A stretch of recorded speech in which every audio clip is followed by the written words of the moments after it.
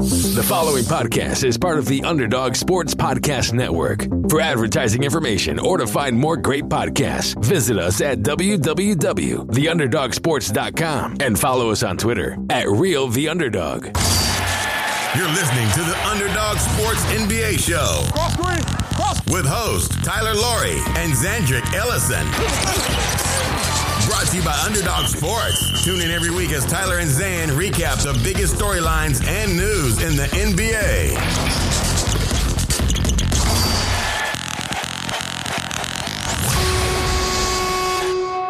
Welcome back to the Underdog NBA Show. Once again, Tyler Laurie is out with personal issues. Happy news we'll talk about next week. But in the meantime, we needed a special guest, and there's no one in our sports world more special than Axios Sports, Kendall Baker. Welcome back, Kendall. Hey, man. Thank you for having me. I appreciate it. And for people who don't know Axios Sports, we've recommended in the past, regardless of whether you were on or not, like, how would you describe it? It's sort of like a daily email blast that kind of runs through everything that happened in sports yesterday, like the biggest storylines, right? Yeah, I think a good metaphor would be Sports Center in an email. And I think we actually go a little broader than Sports Center, to be honest. When we have a section called the Ocho that is specifically dedicated to basically weird sports. We have a trivia question every day. We have you look back in history and on this date. So we kind of try and hit every note and keep you up to date with, what happened yesterday, what's coming up today, and just kind of give you your bearings as a sports fan every morning. It's like a dossier. Like if you're the president, you like wake up and like, this is what happened. This is what you need to know. Yeah, it's like a briefing. I think there's a very, I've always thought that one of the most underrated feelings that you can kind of give somebody as a consumer of information is a sense that they're up to speed and they can kind of go on with their day. And so that's my goal every morning is by the time somebody finishes that newsletter, I want them to feel like they're caught up and they can kind of start, going to work, doing whatever they need to do, but they're caught up with what they want to know or need to know. Yeah, and it's great on two reasons. Like I'm a sports fan, obviously. I think anyone listening to this show probably knows at least about the NBA. But it gives you like a wide range. Like we were saying, like you talked about, like there's a new lacrosse league, or this is about soccer, or whatever. This is what's happening with mobile betting. It gives you more than like whatever specific sport you're into. And then also, like I've recommended it to, I have friends who just don't know about sports. Like, like they didn't, their families weren't into it. They didn't have brothers, whatever. And like I have a friend who was working with some NBA athletes, and he's like, I don't know who they are. Like, I don't know these names. And I'm like, you should subscribe to Axios Sports. Just kind of like be more informed in casual conversation. Especially Appreciate that. Yeah. I mean, that's one thing I've realized over the time doing this.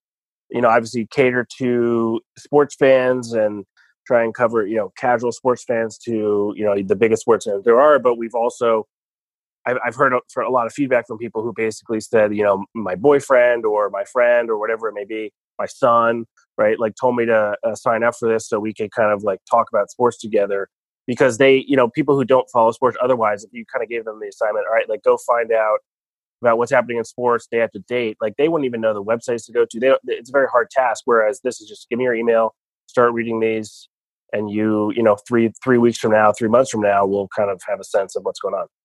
Yeah, and if you want to dig in deeper, there's links. Like if you're not interested in lacrosse, and sorry, Kendall, I'm passing on that. Skim through it, and if you want to dig in more, you can know. Have you covered Korean baseball? My friends are trying to get into that. Yes, we did a little.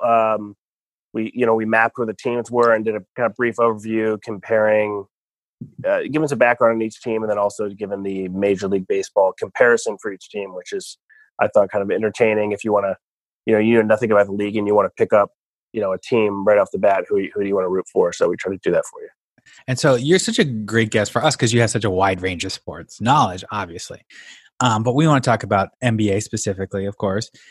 And, I'd be curious to know, like, it feels like ESPN like generates like so much of like what we talk about. Like, hey, we want you guys to talk about Jordan now this month. All of a sudden, everyone needs to care about Michael Jordan again because we're showing this documentary, and I get that. I'm a fan of Michael Jordan.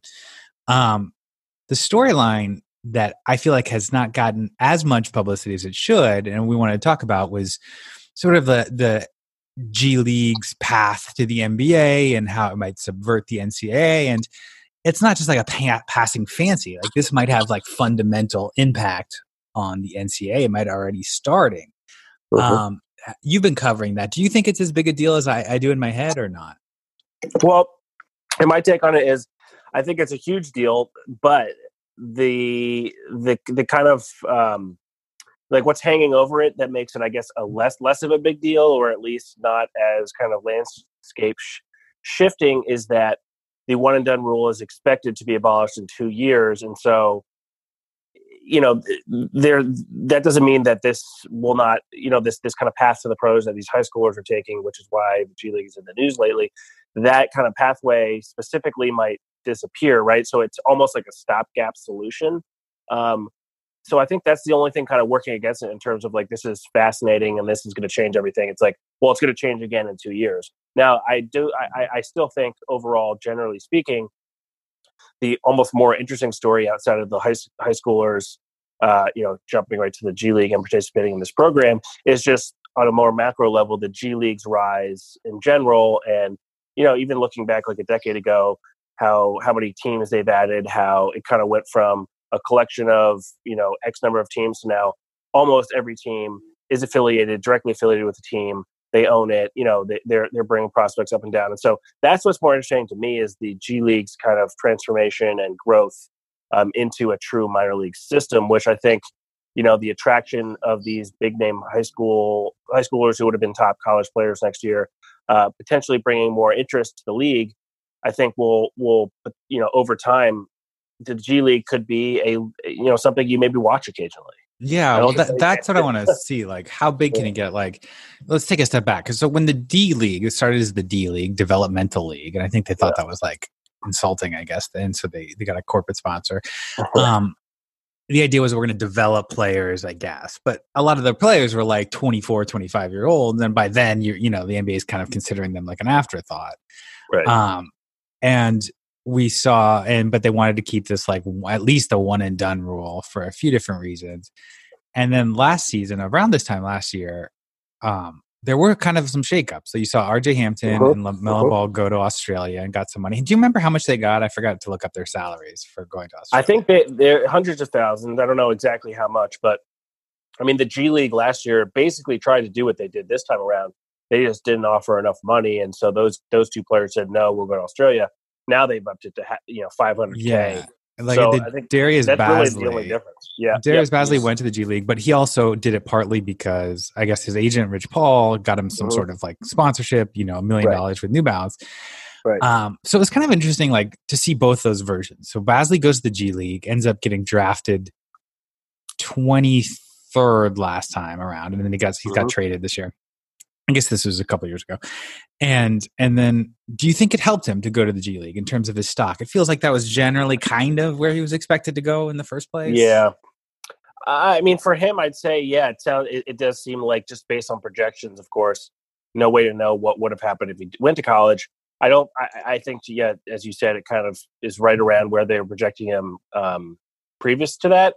I think it personally, in terms of like how a prospect's, could, or his stock could be impacted in the G League versus college, I think it largely depends on the type of player that it is.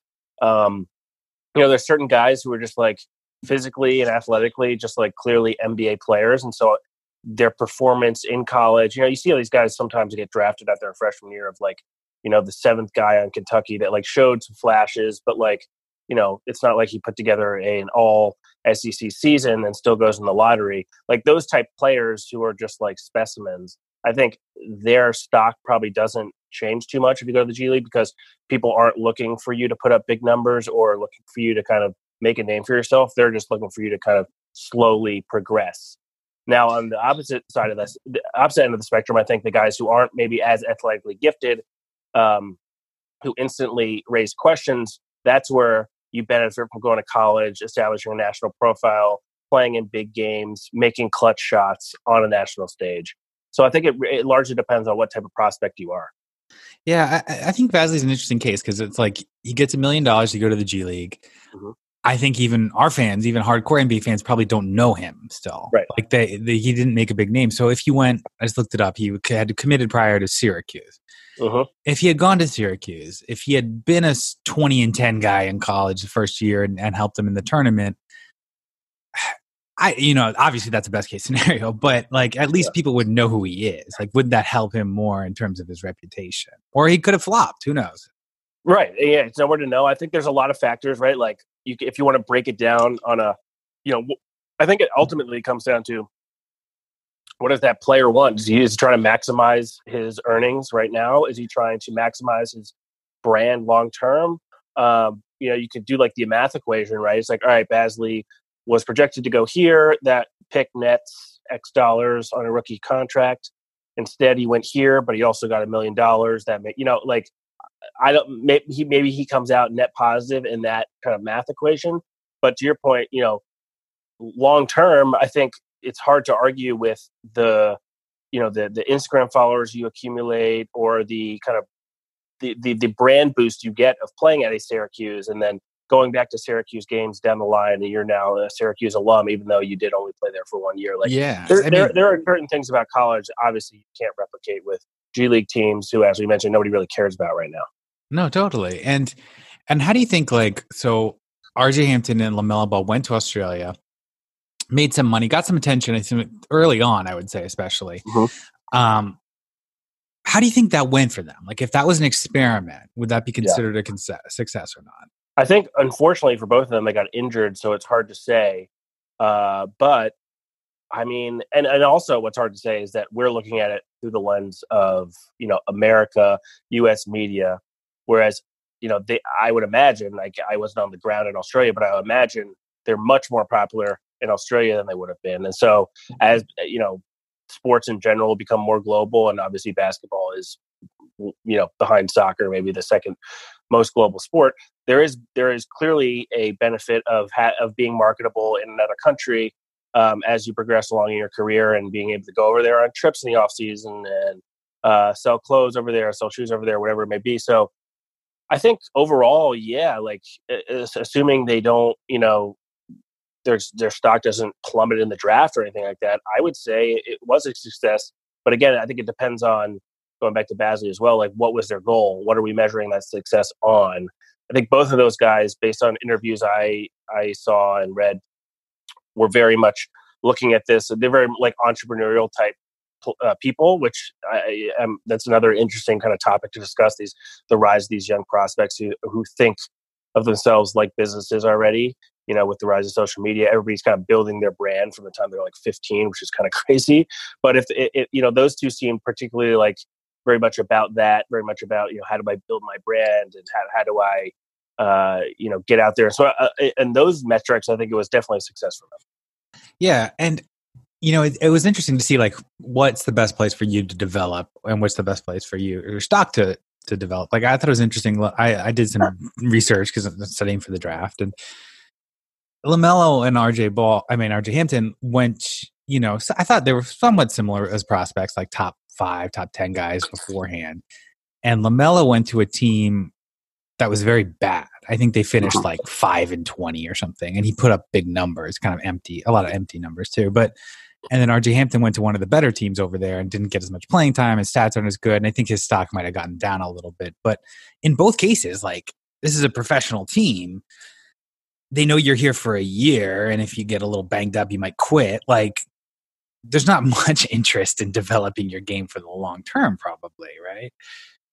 For sure. Yeah, I think there's certainly a risk there, and that is why the G League, if they execute well, has, if you have similar offers, right, to go, you want to go play in Australia or you want to play in the G League, the money is relatively the same.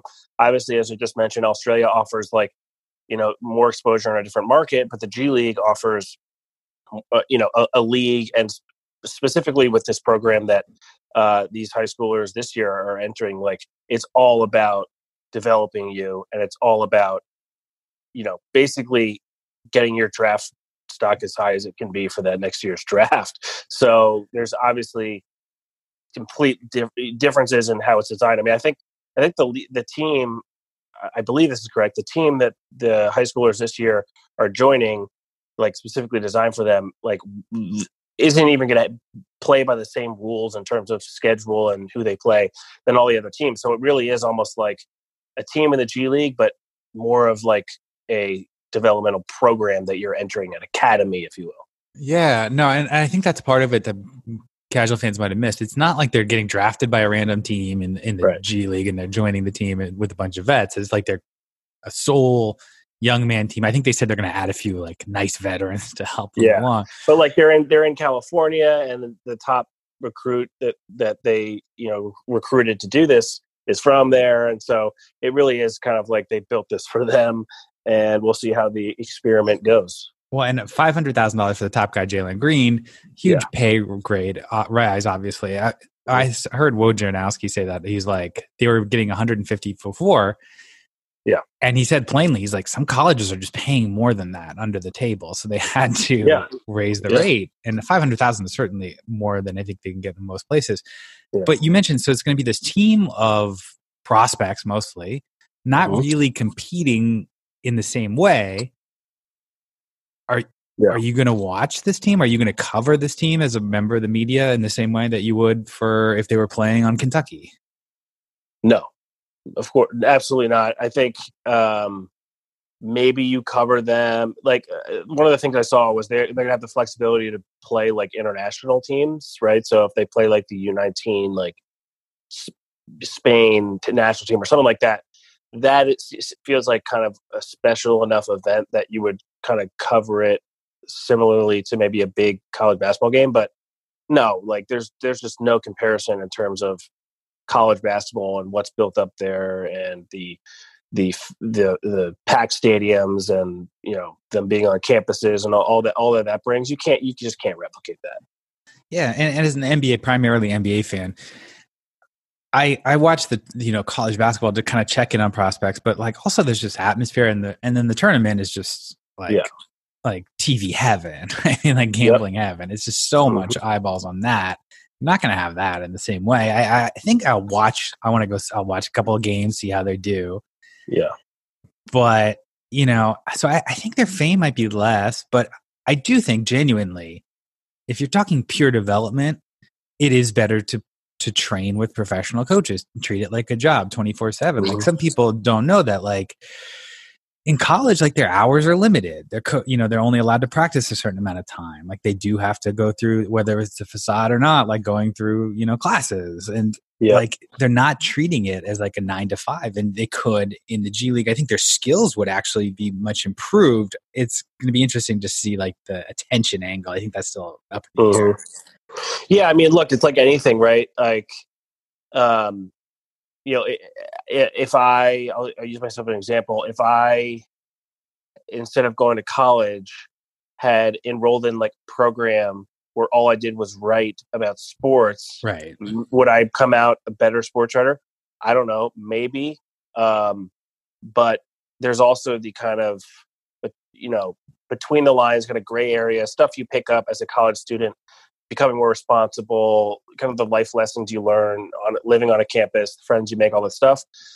Some might say don't directly impact you as a basketball player, but I think you could make the argument that some of them do. Those traits that you learn are just kind of outside of the X's and O's or the lifting of weights, the stuff that you kind of get being part of a team, being part of a team that has, past players who come back and visit, and becoming just part of something. There's just stuff you can't replicate. And I think that unfortunately gets lost in the conversation sometimes when we compare college to, well, in this case, the G League. Like there's just things you can't really quantify.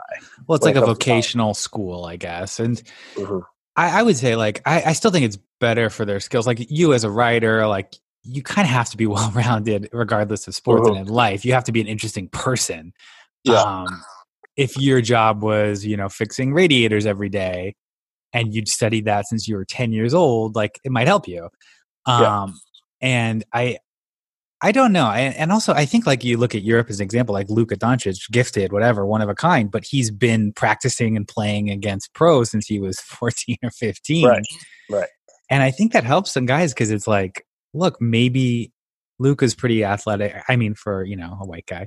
But like there's certain guys, like you just can't get away with certain things if you're playing against, athletic 7-footers that you could against a bunch of high schoolers like me and you. So like it does, maybe you do need to be a great shooter. Maybe you need to be a great passer. Like how do you find a role in the professional sense? I think that really helps them. If you're already a star, maybe it doesn't matter. Yeah, for sure. Have you studied Jalen Green at all or watched him? Because he's like the big name here. He's I a tiny bit, not too much. But from what I understand, like he seems like a better version of Anthony Edwards from this year. Yeah. So I think he'll be a top 3 pick for sure either way. And they're really banking a lot on him, investing a lot in this like experiment. Yeah. So how big do you think, what's your prediction? Like, do you think the G League is this, even if it's a stopgap, like, is this going to be a success? In terms of this program or the G League as a whole? Well, whether it's a stopgap or not, it's interesting because I the same interview with Woj was saying like some of the momentum about killing the one and done seems like it's slowing a little bit. Like it's not as much of a priority to abolish. So if this works, the NBA would rather this, because for 2 reasons. I mean, they're paying him $500,000, but that's less than $5 million. As a top 3 pick. And then it's sort of like vetting them a little bit more. It's like, hey, if Jalen Green sucks, I'm glad somebody didn't take him in the top 5 and ruin their franchise. So I just don't know if it's going to work. I just don't see a path where this replaces proper college basketball. Yeah, that's interesting. I mean, certainly the good point there. I mean, do I think it's a success?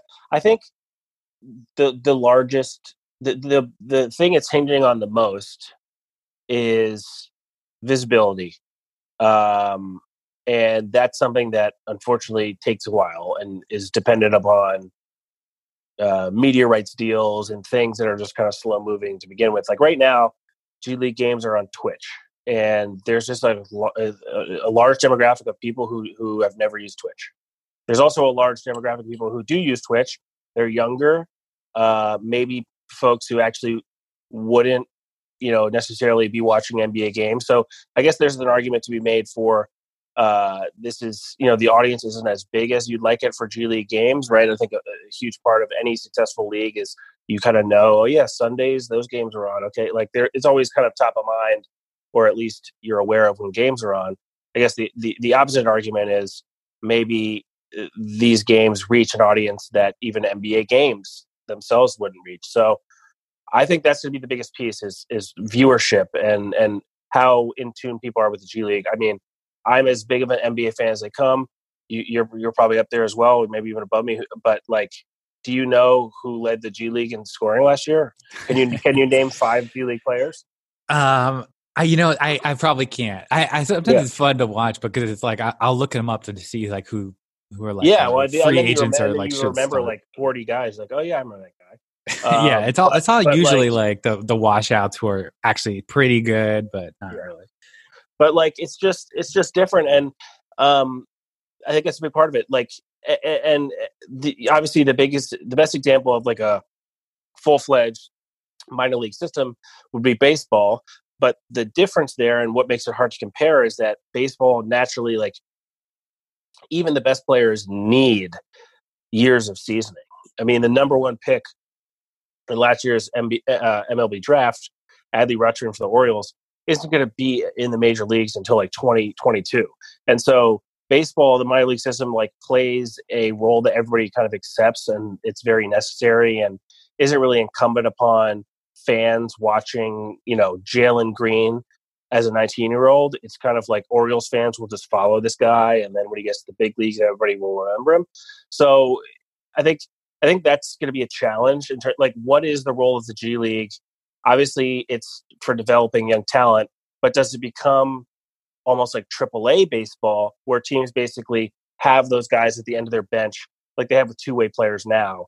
But in the future, maybe when that two-way player gets sent, quote unquote, sent down, instead of just forgetting about it, maybe you watch that game, or maybe you see how he did that night. I think that maybe becomes more of the natural fandom. Like you're a Knicks fan, and you also have an awareness of what's going on down on the farm system, and maybe you aren't watching all of those games, so you at least know who just got called up, who just got sent down.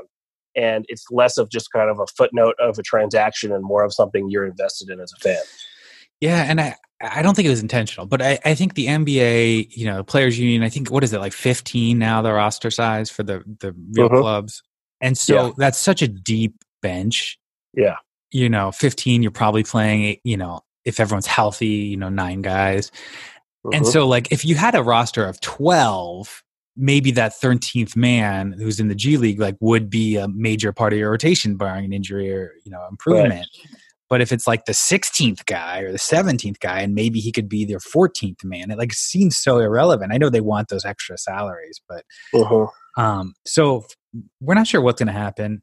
Let's say like Adam Silver and Trump and Sharif Abdul-Rahim, I guess friends the G League, called you and said, like, what should happen? Like, this is, it seems like they're trying to figure out, every few years they're trying to figure it out. What would you, in your ideal world, you're the sports czar, what would your rule be for the NBA? In terms of one and done? In terms of one and done or two and done or none. Like maybe go to, or you can, be the giver and at 11 years old, they become professionals. I think... So wait, the question is what I think will happen? Or no, what you should happen. Either should morally, happen. Financially, whatever factors in. I mean, I think that the one and done rule should just be abolished. I think obviously I get the argument against that, but I just think back to like that era. I was obviously younger, but like it didn't seem like it really had. There wasn't. Outside of the guys who just flamed out and were clearly never should have been number one or first round picks out of high school, like it didn't. There didn't seem to be injustice anywhere else. The college game didn't suffer that much. In fact, I think it was like the golden era. I don't see, outside of, as I mentioned, the probably large increase in busts. I don't see the downside. I really don't. Maybe one downside or one thing that I would hope would happen is just ensuring somehow or making the chances of this happening better, that high school prospects are given sound advice, right, and aren't misled by agents to declare for the draft, and then they were never going to get drafted, and now they're kind of in a rough place, and they would have gone to college. And so maybe you need to figure out the rules of like, if somebody doesn't get drafted, you can still go to college. Like, I don't know how that will work out. That's something to definitely keep an eye on, but that would be what I think should happen. And I think it's because basketball is one of the few sports where a 19-year-old can play at that level and not be literally like risking his life, where in football, like that's, a 19-year-old should not be in the NFL. I think you all will agree on that. You'd be like scared for him. Well, especially like the linemen need to gain like 40 pounds of like PED muscle. Right. And like baseball, as I mentioned, like the best player in the world at 19 years old is not going to be able to do too well at the big league. So basketball is a rare sport where like somebody like a LeBron James can make an impact as a teenager, and I don't think there's anything wrong with that, and I think that's something that makes the NBA and basketball unique. Well, can I pitch you my idea? This is my idea. Yeah, let's hear it. Starting at 3 years old, you take them like X-Men Academy. No, what you do is this. Like kind of what you're saying. I agree. I think it should be abolished, no one and done. There shouldn't be an age requirement. It's very self-interested on these league and the NCAA part. And also it's kind of like paternalistic, I think. Like you can't make a good decision, so we'll make it for you. Right. If an 18-year-old can get married, an 18-year-old can quit college, like they should be able to pursue what they want. The one like sort of, and I agree with you. You made a good point about the busts too, because like there's been some high school busts. There's been some, Anthony Bennett was a freshman. Adam Morrison was like a junior or something. He's a bust. You never know. I wish, I don't know how practically to do it, but like you have to declare to be eligible for the draft.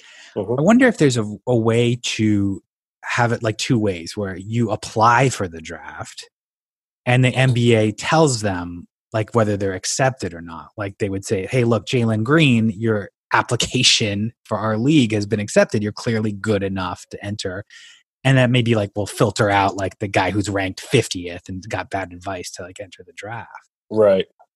I don't know. I don't know how that would work, but I mean, that is at least covering what I said. Yeah. Yeah. It filters out. The problem with it would be like, let's say you're the 50th ranked prospect and you're like, my mom's sick and my dad's like needs a kidney and I don't care if I'm a second round pick. I need some money. Who are we to deny that kid? Right.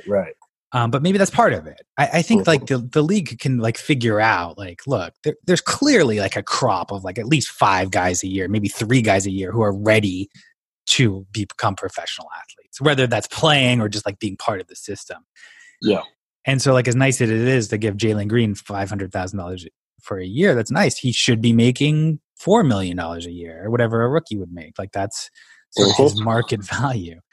But it's interesting to watch. How are you doing as a transition back to your Axios? Like, no sports really. So what are you going to write about for the next month? Well, it's been surprisingly easy. Well, I wouldn't say easy, but not as difficult as I feared it would be, just because I naturally cover a decent amount of. I've always tried to merge sports news with sports business news. Just because I personally think that if you're a fan of sports, you are naturally a fan of the business of sports, media, all that stuff. You just maybe didn't know it yet because a lot of that coverage tends to be very bland and industry insidery. So I just kind of leaned in more to that because there's actually way more of that news now than normal. And, every league is trying to figure out this unprecedented situation. And so there's plenty of stuff to talk about that's actually fascinating. And this is an opportunity to teach people about a lot of things. Like I've gone into, how sports programs at universities are funded. That's something that the vast majority of people just never thought about. I mean, at most Division I schools, the football team makes a ton of money, and every other sport at that school loses money. And I wrote a story about that, and the feedback I got from people, like, nobody seemed to know that. And that's not something that I would just, if sports were going on a random Tuesday, just like have that as my top story because it's not really relevant. Now it's extremely relevant. So there's a lot of like sports business and how sports work kind of stories to write about right now, which I actually find to be very worthwhile. Yeah. And again, like there's not like an advertisement. I knew Kendall, I remember you before the Axios even, like, and it's just like, it's something I would describe to you anyway, something I've recommended anyway. And it just makes you like a more well-rounded, smarter fan. And there's how could that be bad? And if you don't have time, delete it that day, but read the next one. Appreciate it. Yeah, absolutely. Well, thanks so much for it's a nice balance of I really like leading with entertainment. And if somebody ends up learning something, that's awesome. It's like a good balance. Like I saw you did like all-time teams for like the Blue Jays or whatever. Like there's whatever you're into, it's like you can scan and find something and it's, and you even write on the emails, like this is about a 5-minute read. This is about a 10-minute read. So like you can determine, sure. I think everyone has enough time these days, but even if you're busy, anyone listening to this podcast, not super busy, but there are a group of people out there who are busy. And you're certainly one of them. Thanks for taking the time to come on and talk to us today. Yeah, of course. All right, dude. Take care. Have a good weekend. All right. You too. Bye. Thanks for listening to the Underdog Sports NBA Show with your hosts, Tyler Laurie and Zandrick Ellison. Tune in next week for more NBA storylines and news.